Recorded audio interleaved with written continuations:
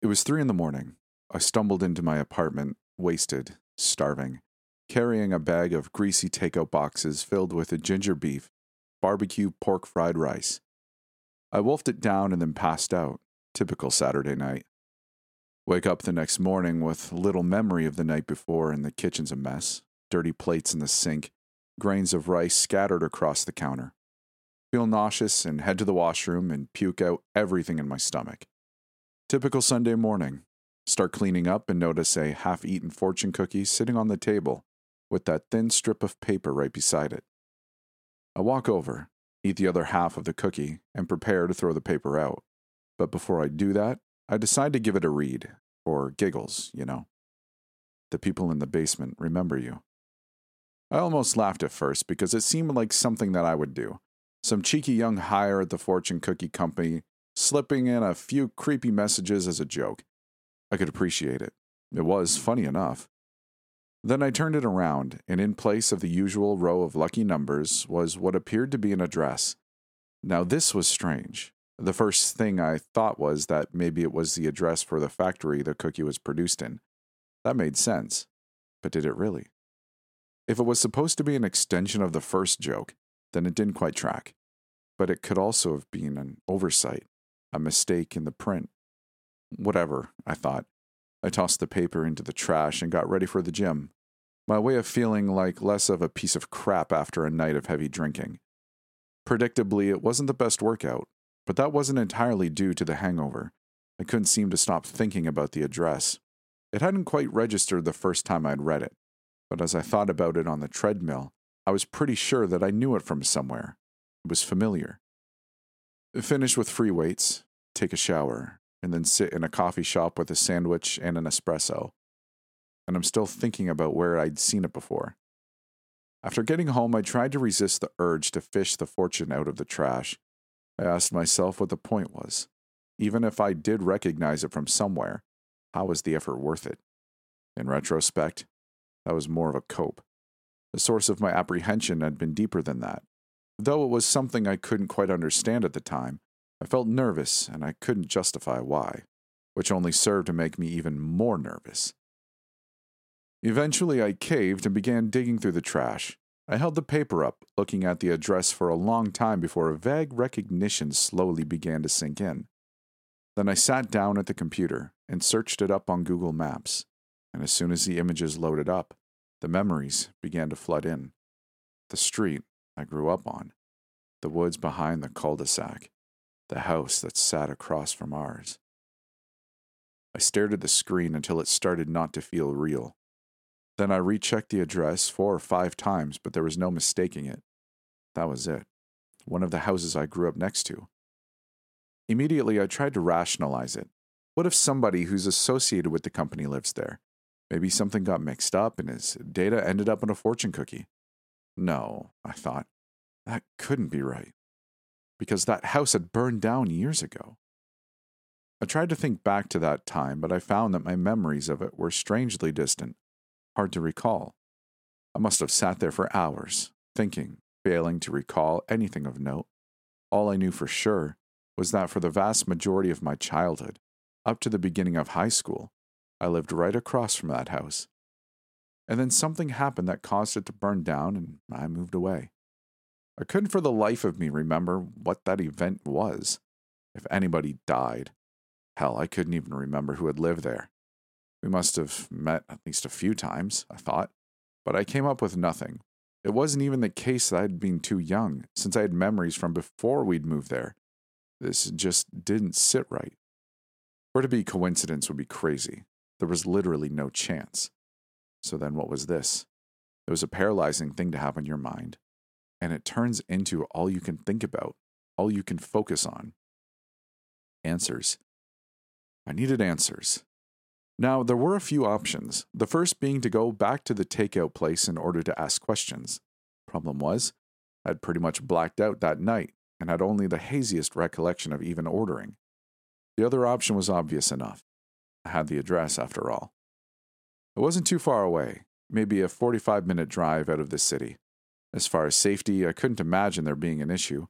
It was a suburban community, and it wasn't like I was planning on breaking into the place or anything. So I settled on it and made the drive over the next morning, and the house was exactly like I had thought, completely burnt down, a blackened shell of a place. I thought seeing it in person might cause the memories to flood back in, but that didn't happen. I sat there in my car for 10, maybe 15 minutes, and at no point did I ever see anybody else outside. So I decided to go in. I know that I said I wasn't planning to, but there was no way I was just going to leave it like that. There was no police tape, no signs telling me to stay out. And if there was anybody squatting, I'd just leave the way I came. So I walk into the house, and immediately my senses are assailed by dust and the smell of old burnt wood. It's darker than I had expected, and I use the flashlight on my phone to navigate. Look around the living room, and then I remember the fortune, the supposed people in the basement. The hairs on the back of my neck stick up. I stop, listen carefully. Nothing but a light breeze outside, and this gives me enough confidence to approach the basement door. It's closed, and the area around it seems to have taken less damage than the rest of the place. It almost looked untouched. Reach out and grab the knob and push open the door. A wall of gloom. Shine the light down and it becomes smothered after the first few steps. Stand there for a while, listening to nothing but my own breaths. And then I hear something else, something faint. Maybe a footstep, but I can't be sure of it. Then I hear it again, and then again as it gets closer. Definitely a footstep. Probably a squatter, I think. It has to be. I want to call out and say something, but can't bring myself to do so. The air seems heavy and there's an electric feel to it. It's unnatural. I don't like it at all. I hear some more footsteps, and then it's joined by another pair. And then suddenly it sounds like a dozen feet are stomping in unison, all of them getting closer to the base of the stairs. I slam the door shut and run out of there. Afterwards, I was sitting in my car, breathing heavy, trying to reconcile what the hell had just happened. I looked over at the house, almost expecting something to burst out the front door, a horde of emaciated ghouls or something, but nothing came, and so I calmed myself down and drove away. If I went looking for answers, I obviously didn't find any. After arriving back in the city, I pulled over to the side of the road and took out my phone and looked through my search history, finding the bar that I'd gone out to that night. I drove over there and searched around the area, and sure enough, there was a small takeout place tucked into the far corner of a dingy strip mall. I stared at it, trying to see if I could rouse up some memories of what had happened that night. It didn't work, but I was still sure that this was the right place. I got out of my car and walked in, practically storming up to the counter while the woman behind it stared at me with confusion on her face that was palpable even behind the forced smile. "What can I get for you, sir?" she asked. Suddenly, I felt like the biggest idiot alive. What the hell was I supposed to say? What was I doing here? Then I remembered that I had the fortune in my pocket, and so I took it out and held it up. I was just wondering about this fortune I got. You see, there's an address on it, and Stammering through the sentence, I watched as the woman's smile began to fade. Slowly at first, until it morphed into a scowl, something malicious. But just as soon as it does, it's back to the smile, causing me to question whether or not I had really just seen that. "Just wait there for a moment, sir," she says to me, before disappearing into the kitchen. I look around. Nobody else in the restaurant but me. The place was blanketed by a creeping silence, the kind where you're just waiting for it to be broken. My eyes begin to wander, and I look up at a big, framed analog clock. Its hands aren't moving. Then I look down and pick up one of the paper menus sitting in a stack on the counter. I open it up, and every single item is just the same line of gibberish copied over and over and over. I tense up, feeling like I've just walked into some obscure trap. I put the menu down and prepare to leave, taking one last glance back to make sure that nobody's following me. And right before I'm about to turn around, I see it. A face staring at me through the kitchen window. It was pale and had a dead stare, and there was something off about it, something not quite human. I didn't look at it for long enough to figure it out. I backed out through the doors, and once in the parking lot, I turned around and sprinted to my car. From there, I sped back to my apartment. My heartbeat elevated dangerously high the entire drive. I started to get a bit paranoid. Maybe something had followed me. Maybe something was hiding inside my bathroom. Thoughts like that. After a while, I was able to calm down and I started to do some research on the restaurant. Nothing came up. No website, no telephone listing, nothing. A Google Map view of the street shows only the store that had presumably existed before it. None of this crap is tracking, and so I resort to looking for answers from a source I wouldn't have gone to otherwise. My father. Now, you need to understand that I have something of a strained relationship with the man. In other words, I haven't made contact with him in over a decade. I don't know where he lives, or what he's done with his life, or if he's even alive. I guess a relative would have told me if he had died, but I can't even be sure of that. The strangest thing is, as I sit here thinking about it now, I can't even pin down why this would be the case, where my apparent resentment towards the man would be coming from. The memories I have of him are decent enough. I can't recall him ever beating or screaming at me or nothing like that. The more that I think about it, the more I get that feeling that it all has something to do with that house. But I still had his number, and so I decided to give him a call, just to ask some questions. I was almost certain that he would have changed it by now, but he ended up answering. Of course, the call started out awkward. I was stumbling over my words, trying to find the right things to say, which was something that seemed next to impossible. Despite this, he sounded strangely calm about the whole thing, almost as if he'd been expecting the call. I went ahead and told him about everything that had happened. The fortune cookie, the house, the footsteps in the basement, all of it. I wasn't sure what kind of response I was expecting. That he'd call me insane, maybe? Ask me what in the hell I was even talking about? Why, after all these years of zero communication, I'd be coming to him with some stuff like this. But surprisingly, he seemed to be understanding about it. He seemed to be taking me seriously. He told me to calm down, that he had something he needed to tell me, something he should have divulged years ago. But he needed to do it in person. He told me that he was living in a town a few hours away, that he'd drive over and meet me at 3 p.m. tomorrow. I asked him where. His response? The house. That house.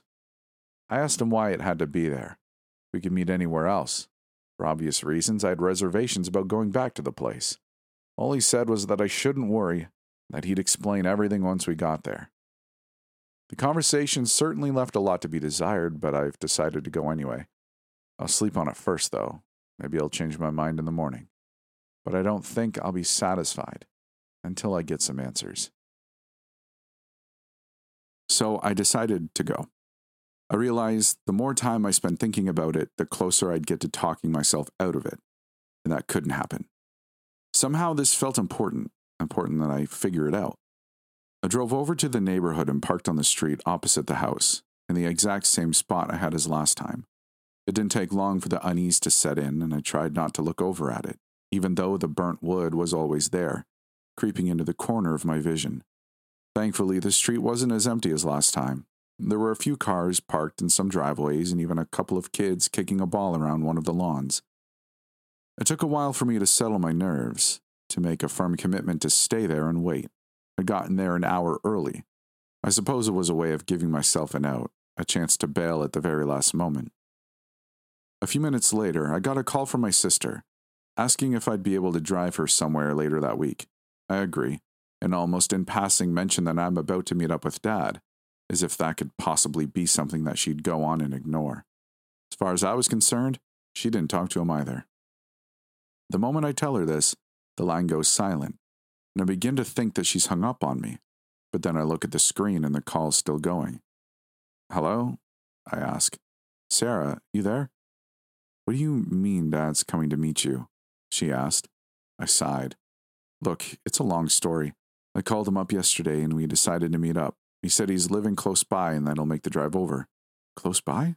She interrupted, sounding confused. What are you talking about? Dad moved to Australia. He's been there for years. Now I was the one rendered silent. What? How do you know that? I asked. She goes on to tell me how she started talking to him again a few years back, a way to reconcile things after the incident. I really didn't like the way she'd said it. What? I shook my head. What incident? She goes into another bout of silence and then after a while says, The house. The fire. You really don't remember? I told her no, I don't, and all of a sudden, I start to feel really dizzy. I check the time and it's 20 minutes before my dad is supposed to show up, and I feel a pit growing in my stomach. I start to look around and I end up focusing in on the two kids playing in the yard.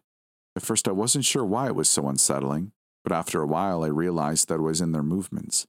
Too emotionless, too mechanical, almost like they were trying to pretend to be natural. They were literally just standing in place, kicking the ball in a straight line back and forth.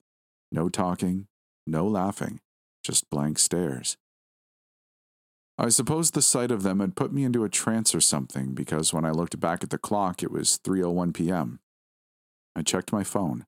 The line had been cut, and it looked like Sarah had tried calling me back a few times afterwards. My heart began to beat really fast, and I looked around, but there was nobody else that I had arrived. I took this as a blessing.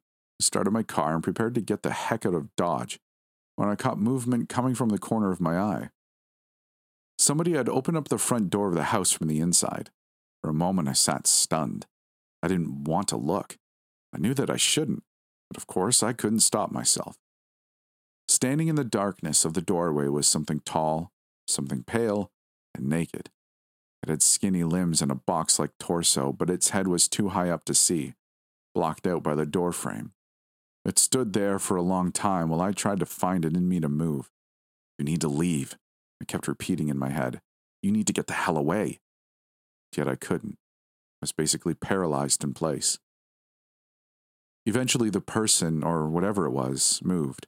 It hunched its head while its shoulders stayed in place, and the moment I saw its hanging, grinning jaw, the mouth filled with long, black teeth, I snapped out of it and put my car into drive and sped away.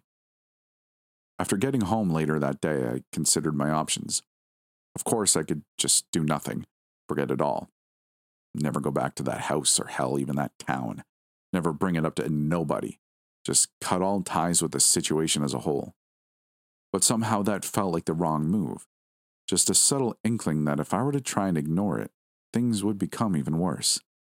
That something would go out of its way to pursue me. I needed to deal with it. But in order to do that, I first needed to understand what the hell that thing was. I've always had this suspicion that there were certain things that my mind had been repressing all these years, and that call with my sister had all but confirmed it. It made sense. The lapses in memory, the estranged relationship with my dad. I'd never bothered thinking about it before because life had served as a good enough distraction. And maybe that's exactly what I'd wanted, what I'd been hoping for. But now it was obvious that the past wasn't willing to let me go. I called my sister again and asked for my dad's number, his real number. As soon as he picked up the phone, I noticed the differences in his voice compared to whoever the hell I'd been talking to earlier. But the screwed up part was that they still sounded somewhat similar, as if the fake had made a concerted effort to study and emulate not only my dad's voice, but his way of speaking. And he'd almost nailed it. If I hadn't been able to compare to the real thing within a short amount of time, it probably wouldn't have even registered. We started off by exchanging awkward pleasantries, but I was eager to get to the bottom of things, to find out the truth behind this incident. I'm sure I had forced myself to push it away for good reason, but once again, this had become something that needed to be dealt with. Once I brought it up, my dad was silent, and after a while he sighed. "You really don't remember?" I assured him that, no, I did not. After hesitating for a few moments, he went ahead and laid it all out based on what he knew himself and what he had been told by the police after the fact. It happened when I was 14, 1 year before starting high school. Dad was working late at his office, so I'd been home alone at the time. Sarah was out on a week-long school camping trip or something. Just as he's getting ready to leave, he gets a phone call from the police. The house across from ours had burned down, and when the firefighters had gone in to rescue anybody trapped inside, they had found me. Can you guess where? In the basement, completely passed out minutes away from being fully engulfed in flames. There was nobody else in the house, just me. Of course, Dad rushed straight to the hospital, and when I came around several hours later, both him and the police were grilling me, asking why I'd gone into the house to begin with. According to him, my responses had been mostly incoherent, but from what little they could decipher, I'd gone in because I needed to get to the portal in the basement. As soon as he said this, my blood ran cold. I listened on. Apparently, the cops were suspicious of me, suspect number one, even though there was little supporting evidence of my involvement, besides the fact that I was the only one in the house. Eventually, they dropped it, boiled it down to some freak accident. The young couple that owned the house were never found, and when they asked my dad and the other neighbors where they might be, nobody had a clue. In fact, once they thought about it, they realized that none of them had exchanged more than a few words with these people in any given interaction, and nobody knew what they did for a living. A few of them had even said that they had only ever seen them leave their house late at night and return early the next morning. The next thing he told me was the part that had really freaked me the heck out.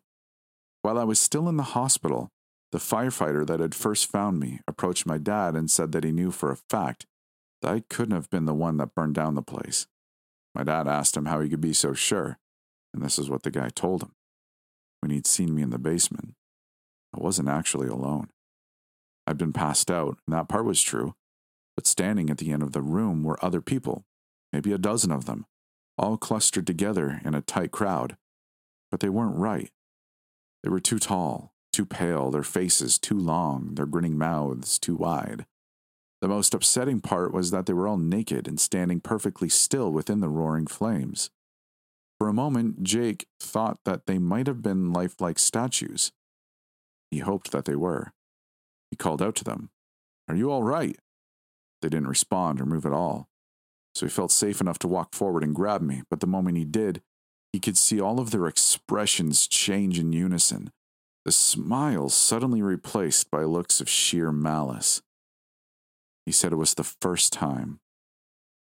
He said it was the first and only time he'd ever seen pure evil in front of him. My dad explained. It was in their eyes, a complete lack of soul. Jake then lifted me up and started to carry me away as the smoke began to get suffocating. He thought he saw one of them step forward, but that's when he lost his crap and bolted. I'm not sure I believe it, my dad continued. But I don't know what he'd gain from lying. I really don't. He went on to explain how for the next few days following the incident, I'd been borderline catatonic, wouldn't speak, would barely eat. The only person that Jake had told that story to was my dad, and even throughout the entire ordeal, he kept it to himself, because who would believe it? Right before they began to seriously consider seeking out professional help, I snapped out of it. Just like that, no memory of the incident, but strangely enough, I had asked to be sent to live with my uncle, all the way over in a different town. I didn't tell anybody why, but I had seemed dead set on it. I never talked to my dad after that, but in all fairness, he hadn't tried reaching out to me either. I wasn't sure what to say or think, so I told him goodbye and hung up. Tall, pale, long hanging grins. The people in the basement remember you. The more I thought about it, the more I could begin to remember it. The voice luring me in. The stinging heat of the fire. The faces. The strange dancing. The chants. That purple void in the corner. I shook my head. Screw this, I thought. Whatever the hell this was, I wasn't about to be dragged back into it. Called the police and made an anonymous tip. I told them that I had good reason to suspect that there were a group of people running a meth lab in the basement, a burnt-down house a few towns over. I told them that I had good reason to believe that they were armed and violent, to send more than a few cars, maybe even the SWAT.